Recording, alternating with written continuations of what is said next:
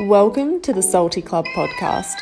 I'm your host, Caitlin Creeper, and this is where I interview inspiring creatives, game changers, and adventurers.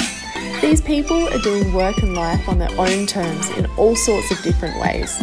My hope is that it gives you that little inspiration you might be needing to take some risks and forge your own path. So let's do this.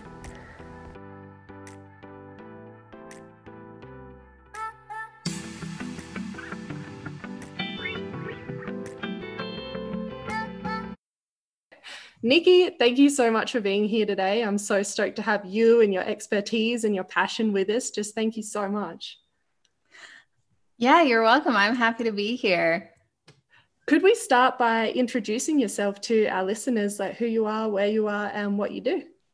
Yeah, so my name is Nikkey. I am a photographer and writer primarily, and then I'm also a certified marine litter expert, and that just involves a lot of advocacy for the ocean and working on solving the plastic pollution crisis.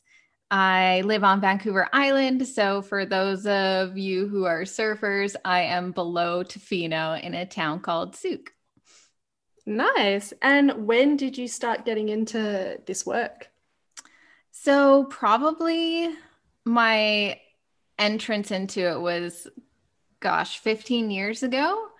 And That's when I first started free diving. And that was my first time. Like, I'd always been around and on the water, but that was my first time really looking underneath and like what is on the ocean floor.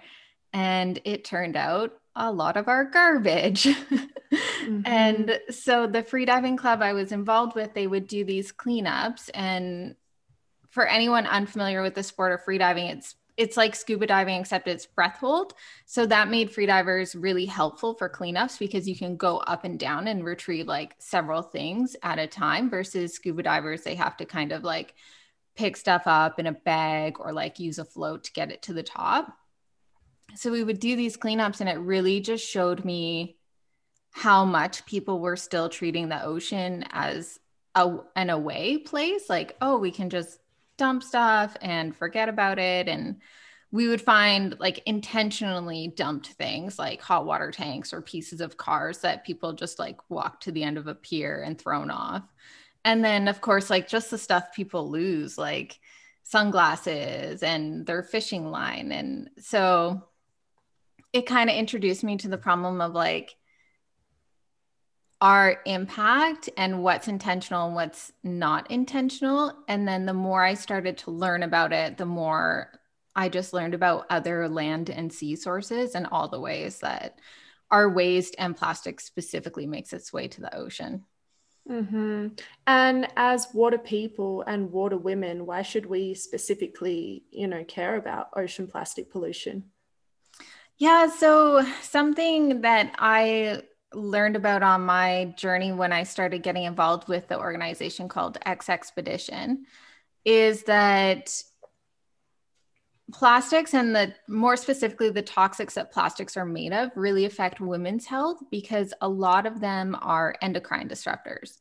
So this messes with our hormone system. So it can cause infertility problems. It can also cause autoimmune disorders. And then there's a whole host of health issues for men and women alike that have been linked to these toxics. But specifically, women pass down what's called their chemical body burden onto any children that they carry or nurse. So it's not even just affecting us, it's also affecting the next generation. And we see this in marine mammals as well, which is pretty scary place to be. 100%. How do they get into our bodies?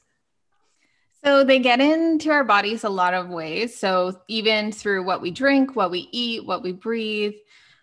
Ingestion is something that we are starting to understand more about. And a recent study showed that we are consuming as much as 5 grams of plastic a week, so about the size of a credit card.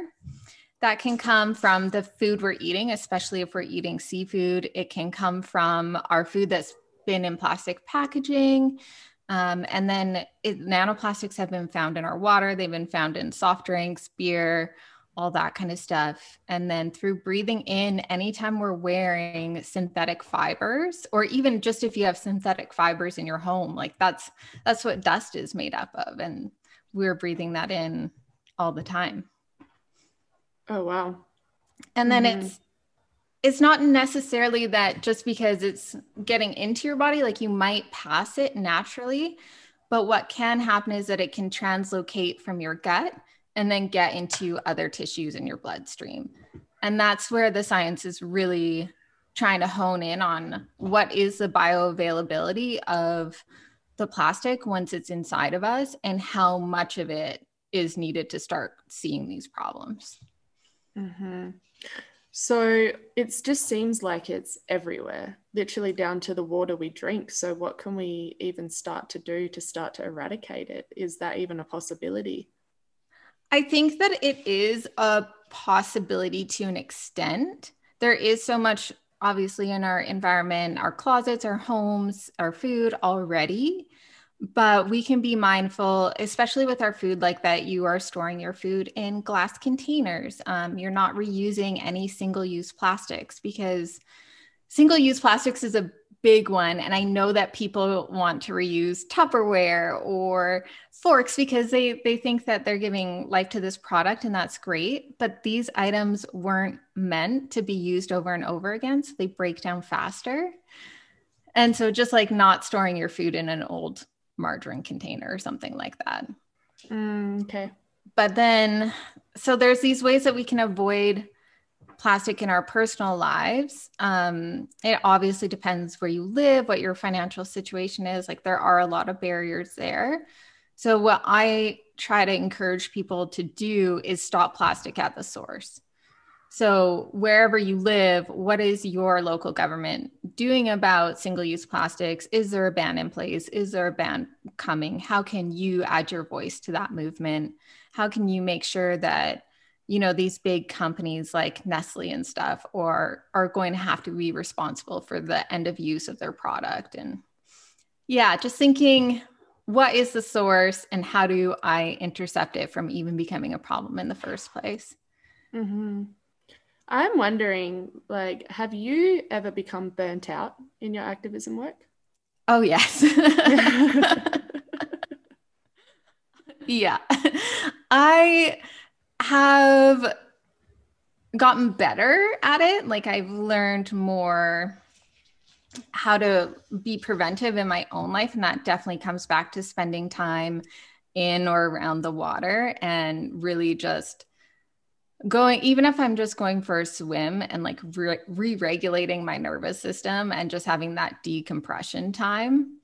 But I mean, we all have weeks where things just pile on top. And especially if I'm really focusing on some environmental issues and I'm writing multiple articles at a time, like it can lead to my own eco-anxiety. And then that feeling that I think we all get sometimes where like, I just want to turn off the news and put my phone somewhere far, far away. And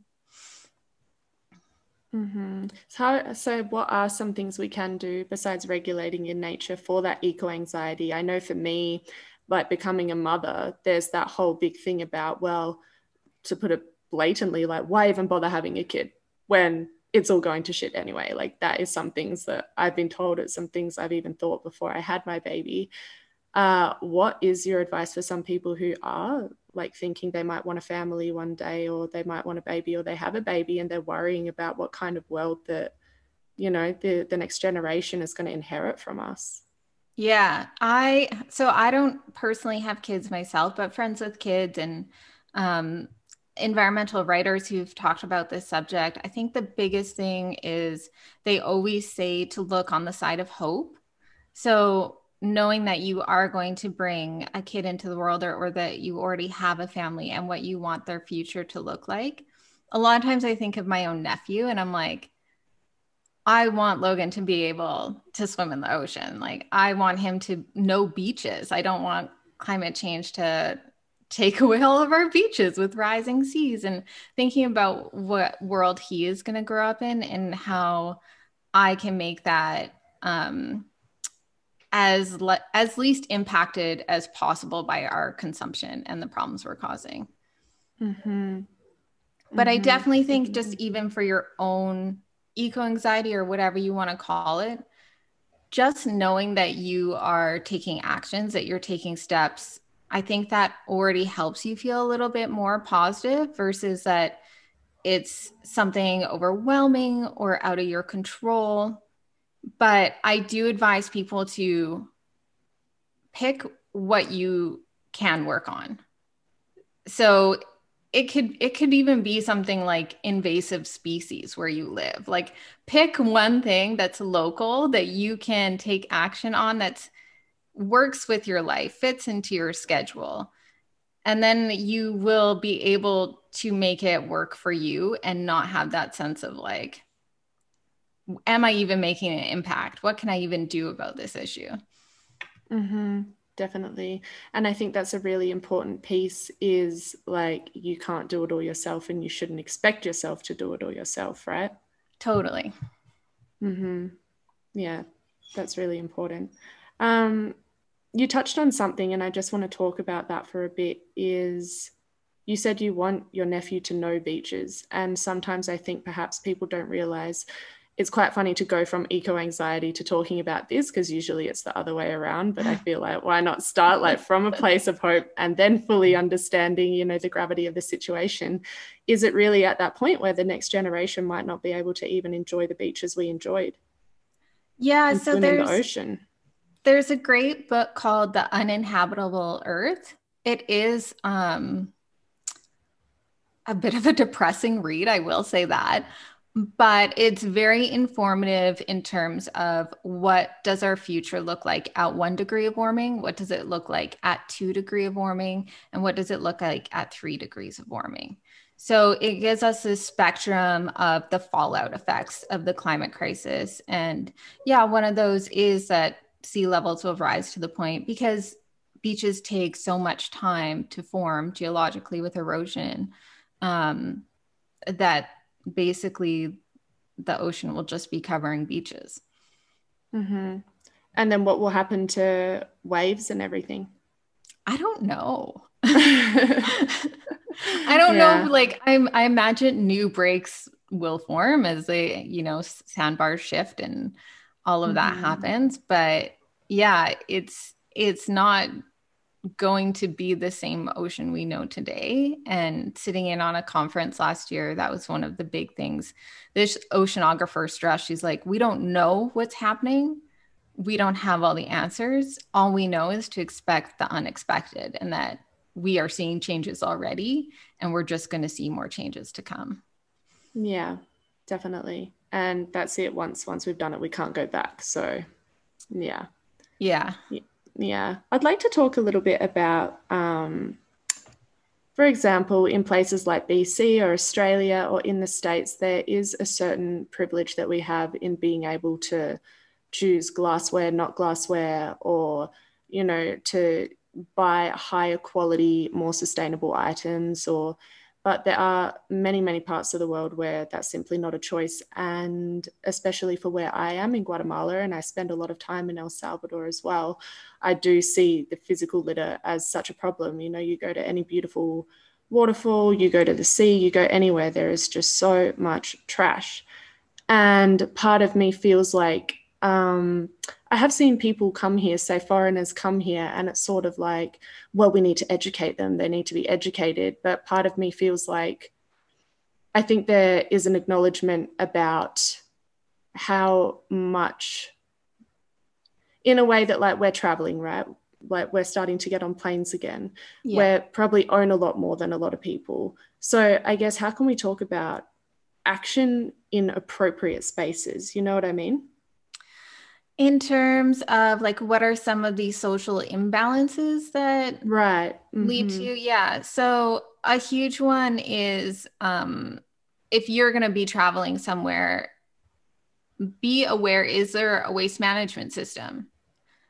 Is your presence putting pressure on that? How can you not put pressure on that?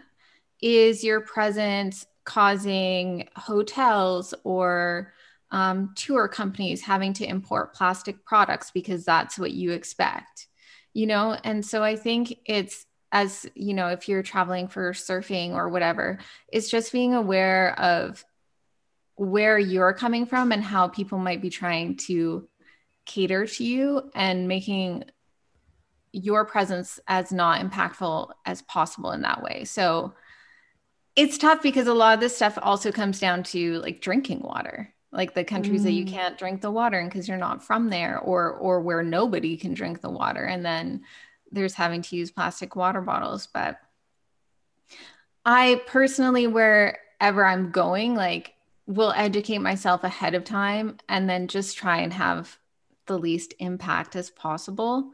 But it's also about knowing what your own country is doing with their waste.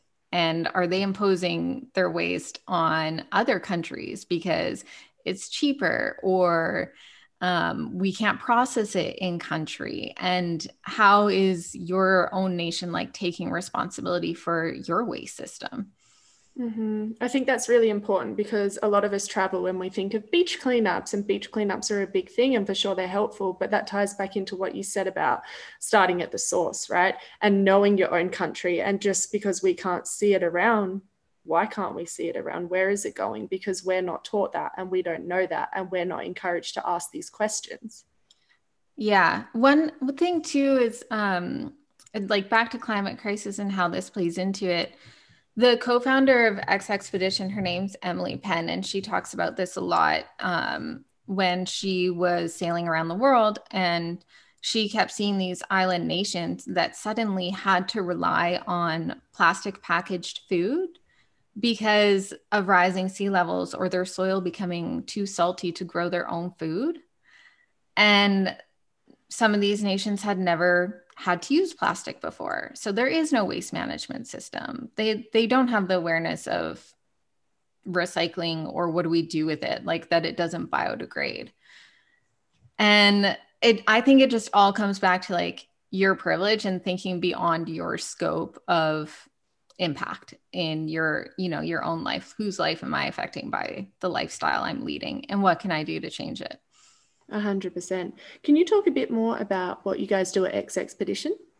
Yeah, so X Expedition, they are focused on microplastic research voyages, and their whole thing is making the unseen seen. So that extends from, you know, nano microplastics in the water to the women's health issues, to women that are working in STEM fields, and then also other male dominated fields like photography and videography and general storytelling and media.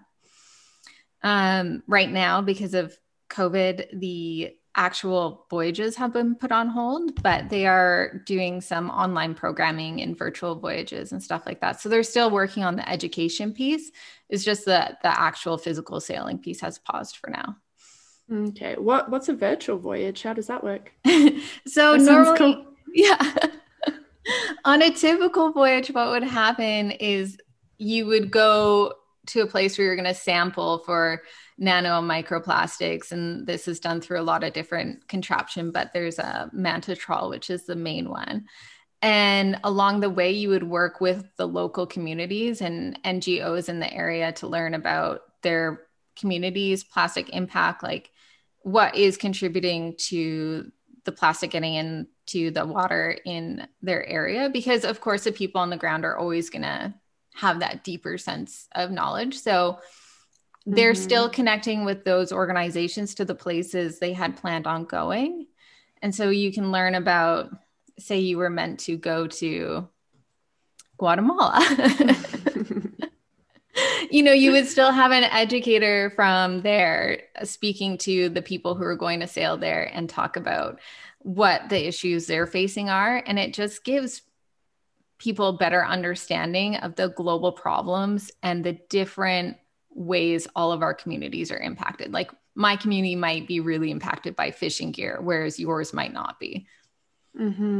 So can anyone get involved with learning about this through Expedition or X Expedition, or what would you recommend? Yeah, I believe they're still taking people for virtual voyages, but their website is just xexpedition.com. It's expedition spelt with 2 X's. And yeah, just following them even on social media, they always have great content going up, and they have something called like marine litter local expeditions. And yeah, there's a ton of educational information on there. Nice. And you also just made your own workshop for us as well that is live right now. Can you talk to us a little bit about that and what people can hope to learn through doing this workshop?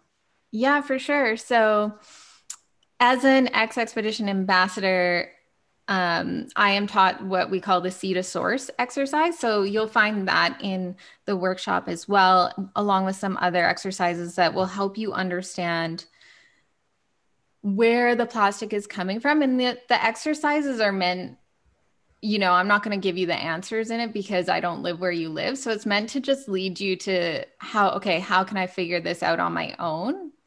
And so we cover some of the broad issues and environmental and health impacts. And then you get the tools to figure it out for yourself. How can I solve it based on my skill set? How can I solve it based on how my community is being impacted? And then what are some of the really common misconceptions? And I say in the workshop, those are important to me to cover because so many of the misconceptions about plastic pollution we hear are meant to divide or shift blame or responsibility or make us think that basically either it's on the individual as a consumer or it's not our own country's problem. Wow. I mean, I think one of the biggest things there, I could be wrong, but it's that whole thing of refusing a straw, and it's like putting the onus on the person that you have to be, and it is that division thing. You see someone in a cafe with a plastic straw. It's like, is that what you mean? Well, sort of. So a lot of the times, so if your government doesn't want to take action, right, then they might have messaging about how consumers can reduce their plastic, or they might really push recycling, even though only a certain percent of your municipal recycling is actually getting recycled, versus working with the corporations and being like, no, we're gonna ban single-use plastics. Mm-hmm. In Canada recently, our government came under a lot of pressure by plastic lobbyists because the Canadian government moved to classify plastic as a toxic substance. Wow. Which, will then impact what it can be used in. A dude doesn't need to have warning labels. Like there's all this other stuff around it, which hasn't really been shared with the public yet. But yeah, they faced a lot of pressure from plastic lobbyists. And, there were a lot of people who make money on plastics not wanting to see it go through. Uh-huh. And that's, I think, where you start to see this messaging. And I don't think that people carry it on meaning to, but it just becomes like a social thing where it's like, yeah, zero waste. Everyone can go zero waste. If you're not going zero waste, you don't care.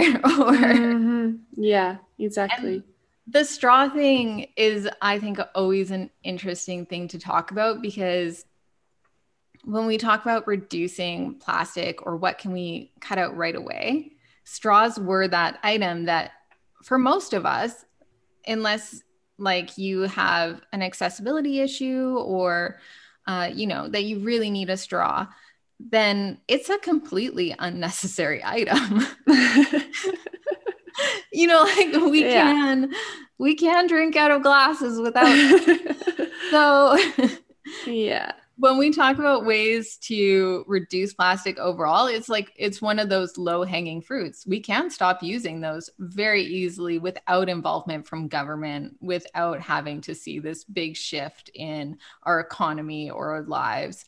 But unfortunately, I think the straw kind of became a bit of a symbol where one of those divisive things, like, I don't know if you've ever heard people who say, if you drive a vehicle, then you can't care about climate change. Exactly. Yeah. Like, no, you're just taking some surface to face version of it. But yeah, I think the straws, they did the movement a lot of good, but yeah, unfortunately also saw some backlash from it. Yeah, I think that's a really important, and it's a discussion that could just go on for a long time because it's really complicated. But I think that's also really important to notice where are people like dividing or categorizing themselves or demonizing certain groups of people, when, like you said, the best way is to be turning towards the government. And really, you know, I think that's a really important distinction to make. Yeah, in your body image workshop, there's a question that you asked, like, I can't remember your exact wording, but basically, like, who is profiting off me feeling this way? Mm-hmm. And I think we can also do that with our beliefs around any climate issue or plastic specifically. Like, who is profiting off of me thinking it's my responsibility alone? Or separating the community, or turning us against each other, right? Yeah. Who is profiting off that division? I think that's really important. Yeah. Can you share some of the most inspiring things that you've seen in your time as a plastic pollution activist? Good one. Something. Please tell me there's something.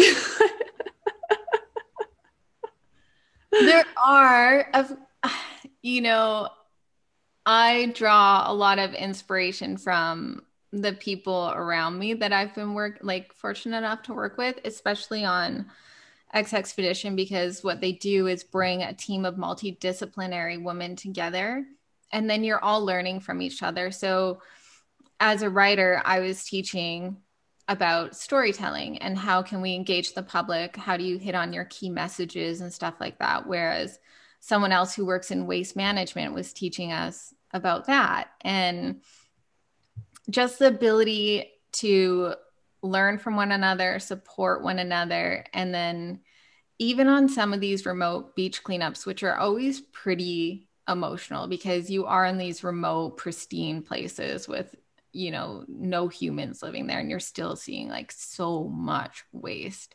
And it can be overwhelming. And just to like gather around the fire at the end of the day on the beach and, you know, have conversations and talk about processing and seeing how much people care and how much time, energy, you know, emotion that they devote to it is really what inspires me.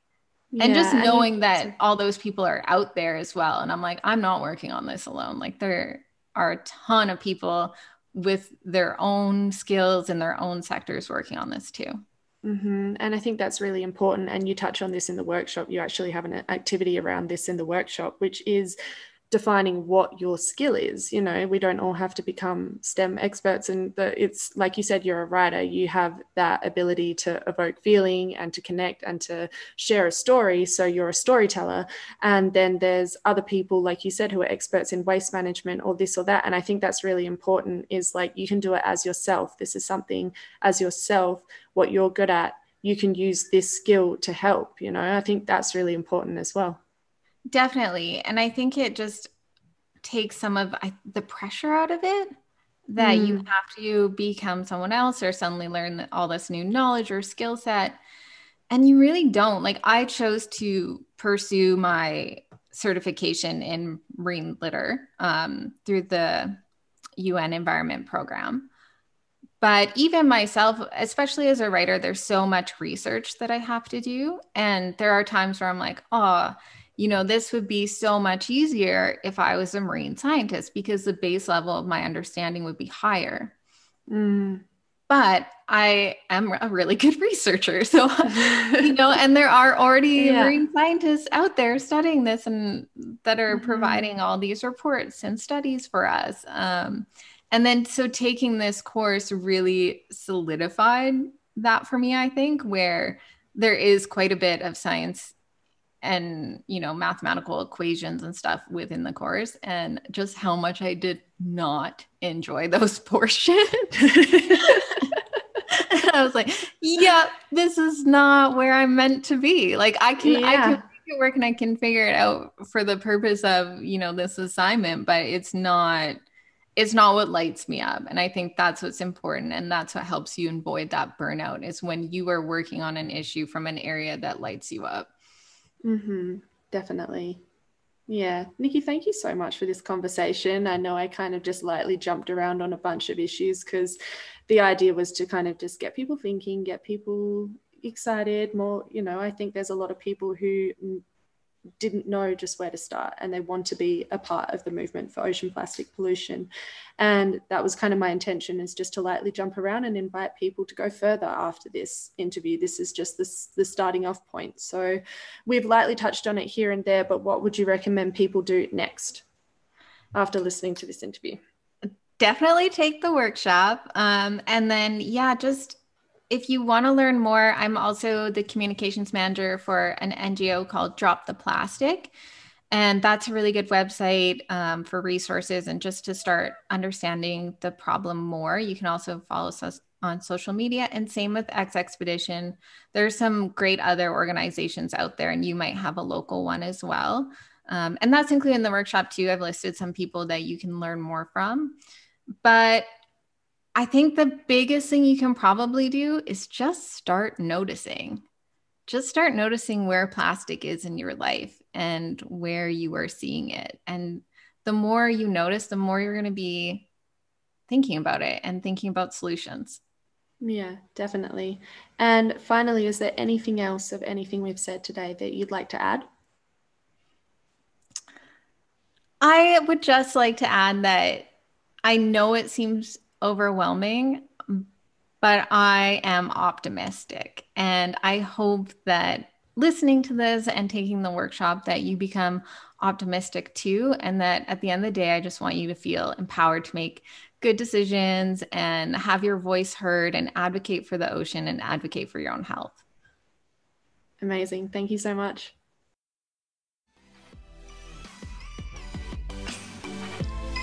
The Salty Club is your online optimized wellness platform for adventurous women. For $9.99 a month, you have access to surf-inspired workouts, yoga classes, guided meditations, recipes and nutrition guides, workshops, classes and interviews just like this one. Visit thesalty.club. That's thesalty.club.